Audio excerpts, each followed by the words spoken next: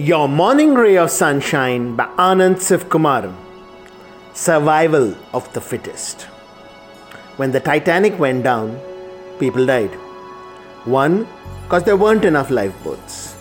2. Because they didn't take the situation seriously. They thought the ship wouldn't sink, someone would come to save them, etc. The world is sinking.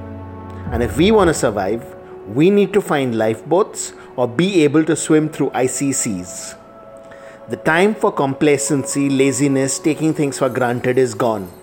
It's time to hustle, put in all we've got, look out with eagle eyes for a sliver of an opportunity and then dash like a cheetah to be the first to grab it.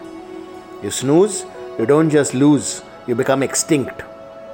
Scary? That's pointless. Tough times are also when there's maximum opportunity.